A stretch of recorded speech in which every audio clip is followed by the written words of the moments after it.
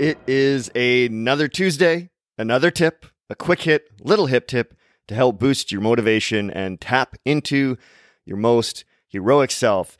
Last week on the podcast, I had trainer and coach Josh Rose on the show, and we talked a lot about changing the relationship we have with food and our habits around nutrition. We also talked about how most of our poor eating habits are based on our emotions and the craving to fill some sort of hole within ourselves. It was a very raw and real look into the traps around getting too dogmatic about your diet, as well as learning how to dig a little deeper into your why for weight loss. And so if you have struggled or struggle with your diet or have a poor relationship to food, check out episode number 30 with Josh Rose. You will not regret it. So today, keeping with a very similar theme, today's hip tip is one way to change your mindset around the relationship that you have with food.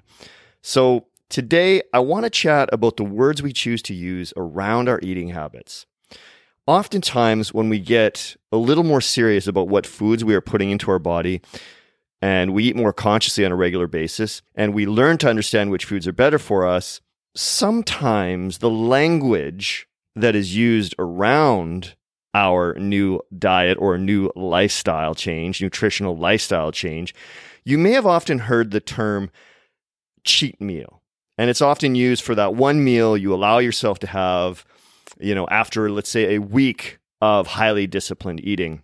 But it's this term that pretty much sums up the toxic mentality that arises when we get more obsessed about the foods we eat.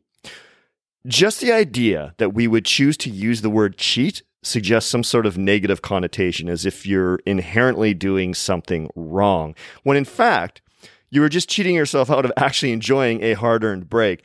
Diet should not feel like some form of punishment. And it's this very mentality that can lead to all sorts of issues with eating disorders and negative body image. So I encourage you, just be careful of the words you choose to use surrounding not only your diet, but around your entire lifestyle. So my suggestion is, for example, why not make your cheat meal, instead of a cheat meal, call it your treat meal? This at least suggests you have earned this little delicious meal of indulgence, and it's a reward rather than some sort of huge rule breaker from a stricter way of eating.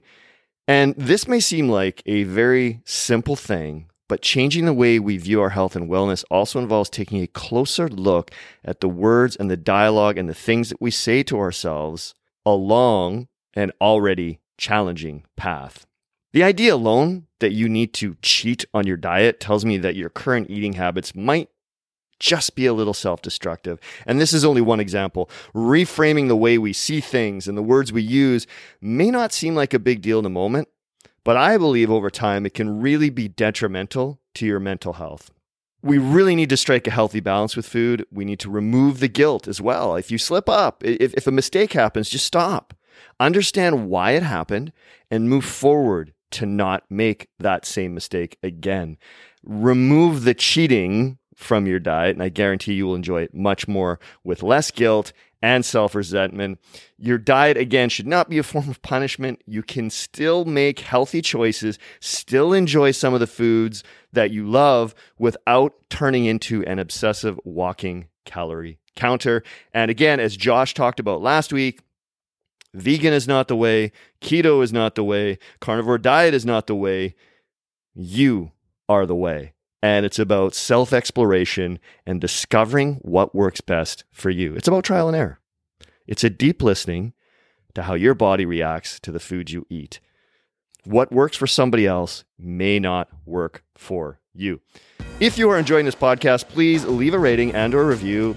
Or if you're interested in reaching out for some one-on-one coaching, I have left all the relevant links down below in the show's notes. And that is it for another Hip Tip Tuesday.